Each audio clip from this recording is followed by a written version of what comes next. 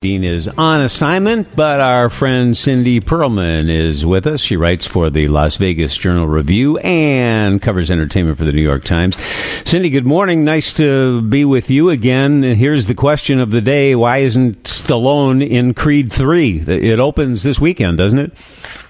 It does. Good morning, Bob. Or as Rocky would say, yo, Bob. And no Stallone. This is Creed out there for his solo journey. And what do we know about, is there some sort of dispute with Stallone and the producers of this movie? Is that it? I think for Creed itself, Stallone was done because, remember, Rocky wasn't in the greatest shape. He was sick. He was not sick. I don't think they want to kill Rocky off. That would be so hard on everybody. So Stallone is with his son and his grandson. And meanwhile, we have Creed, Adonis Creed, doing well. He's the heavyweight champion of the world. But then this old friend comes back, Damien, played by Jonathan Majors. And Damien just did 18 years in prison. And he's also a big contender for being the heavyweight champion of the world. But then prison happened. But now he wants his shot, and he wants a little revenge, too.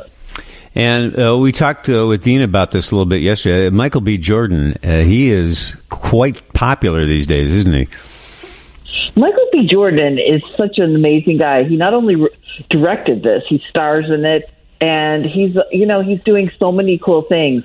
But he said this really called to him. He wanted his shot to direct, and everyone said, you've worked with Denzel, you've worked with Ryan Coogler, who directed all the other Creeds and also the Black Panther movies. And Michael B. Jordan said he thought he was a little crazy, but he said, okay, I'll do it. And he did it, and it's getting rave reviews already.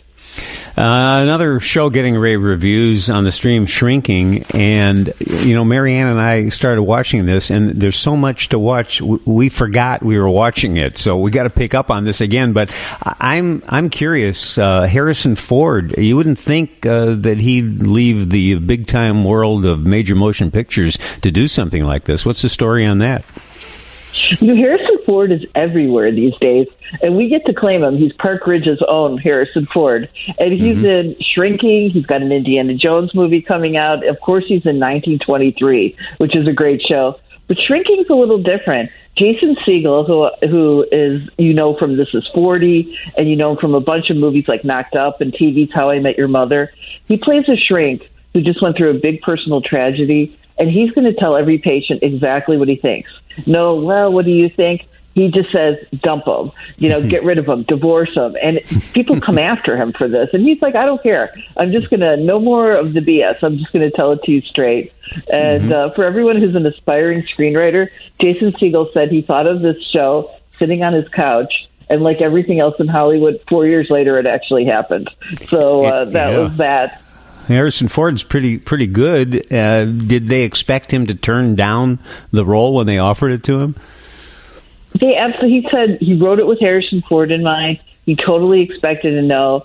And then when Harrison Ford said yes, Jason Segel totally freaked out. He said having Harrison Ford say yes was like asking the prettiest girl in the whole school to prom. Somehow she said yes.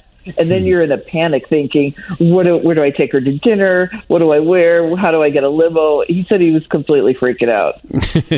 And Harrison Ford's been a busy guy lately because he's it's the prequel to Yellowstone. I can't keep track of all the Yellowstone spin-offs. Bob, if you and Marianne have not watched 1923, you know what you're doing this weekend because that show, I think, is on level with Yellowstone as far as being fantastic. And it just ended. So you guys could do a major binge. But, yeah, Harrison Ford is Jacob Dutton, one of the elders of the Dutton family. We still haven't exactly worked out the whole family tree. They're keeping it kind of a mystery. But he's the elder, 8 episodes only, and half of it is set in Africa after World War I. One nephew fought in the war. He's taking sort of the slow road home. And then the rest of it is at the ranch. And it's such a cool show. But that's one universe. I'm really worried for people. Actually, Yellowstone. No one knows what's going on with Kevin Costner. There was rumors he wasn't going to come back, or he was going to come back a little bit, or that his character was going to get killed off. But then his lawyer came out this week and said, no, Kevin's completely committed to the show. He's got the time. So they still need, though, to film the back half of this season, which is supposed to debut this summer. But I kind of don't think so. I think maybe towards the fall. Yeah, we're definitely into Yellowstone. I was also reading something about the Jamie character, that they might be killing him off. Have you heard anything about that? The whole plot now is Jamie versus Beth, and Beth is the daughter, Jamie's the adopted son. They both want each other dead. So who's going to make it, who's not? And the best part, though, the actor who plays Jamie, Wes Bentley, said every time they go to the train station, and that's the place where they just drop someone off a cliff when they have a dead body, he said it's a little spot for real. We're in Wyoming. He said that real location is now a tourist trap. So they'll be filming, and he's like, people just in an RV will drive by honking and waving and jumping out. And he said it's kind of a problem because they have to reshoot some of those death scenes 2 or 3 times now. Yeah, I hope they're not throwing anything in there. I'm told that you saw a show there in Las Vegas that you think is one of the best ever. Tell us about it. You know, I call Vegas the far western suburbs of Chicago now. So here, you just need to come here and see Donny Osmond. Such a sweet, nice guy. And he did Joseph for years at the Chicago Theater.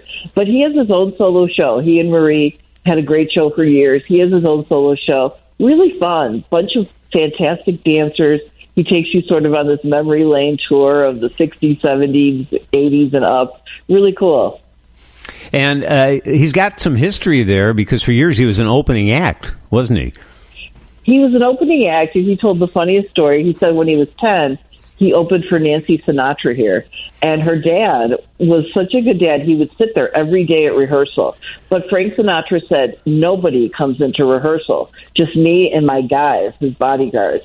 So I guess George Osmond, Donnie's dad, said, forget it, he's my 10-year-old son, I'm going.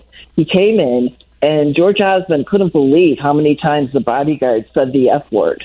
And he went up to them, and Frank, and said, no one swears in front of my 10-year-old son. So I guess it got to the point where Donnie thought his dad was going to get beat up by Frank's guys. Yeah. Cut to the next day, the guys comes up, and he's like, come here, to Mr. Osmond, and he hands him an envelope with 10 $100 bills. Now, this is the early 60s. This was a lot of money. And a note that said, dear Mr. Osmond, I am so sorry that we said those words in front of your son. If you need anything, please reach out to me, Frank Sinatra. Uh-huh. So I guess his dad took the money but ripped up the note and threw it away, which Donnie said is such a shame. I mean, can you imagine that note in your living room? If you need anything, call me, Frank Sinatra. That's how the chairman of the board rolls. Leave us with your Paul Rudd story of the day. I know you've got one. You know, Ant-Man, he was the sexiest man alive on People. He said something that, you know, he tries to live up to. But he said, but look at Paul Rudd. He has not aged since Clueless, if you think about it. And he said, I quote, I was so dreamy and clueless, I even fell in love with me, and I haven't changed a bit. He was joking, but he said his secrets, he doesn't tan, he uses sunscreen, and he said he just does simple things at home, like he does karaoke in the Ant-Man costume, though. He said it's a good way, you know, icebreaker at cocktail parties when he just shows up as Ant-Man. I love it. Cindy Pearlman, she writes for the New York Times, and she's there in Las Vegas with the Las Vegas Journal-Review. Thank you for filling in for Dean this morning, Cindy. Talk to you tomorrow. Thanks, Bob. Dean is on assignment, but he left us part of a recent A-list interview he did with one of the stars of The Mandalorian. Katie Sackhoff returns as a Mandalorian warrior, and it's character she originally voiced in the Star Wars animated series, The Clone Wars and Star Wars Rebels. Dean talked to her about being part of the ever-growing Star Wars story. What's the experience been like for you since you've been attached to this? I mean, it's literally been so full of surprises, you know. When I first started playing Bo-Katan, like 14 years ago at this point, I think, I was just so happy to be a part of the universe. I grew up watching Star Wars. I loved it so much. And so to be a part of it was such a huge thing for me. And when Bo kept being asked back for more episodes, it was just, every time I got asked to come back, I jumped at it and I absolutely loved it. So, when I cornered Dave Filoni at Celebration and, sort of picked his brain to see if Bo-Katan could work in this world. I had no expectations. I thought I was just ribbing a friend. And so when I got the call to sit down with Jon Favreau, it was pretty amazing.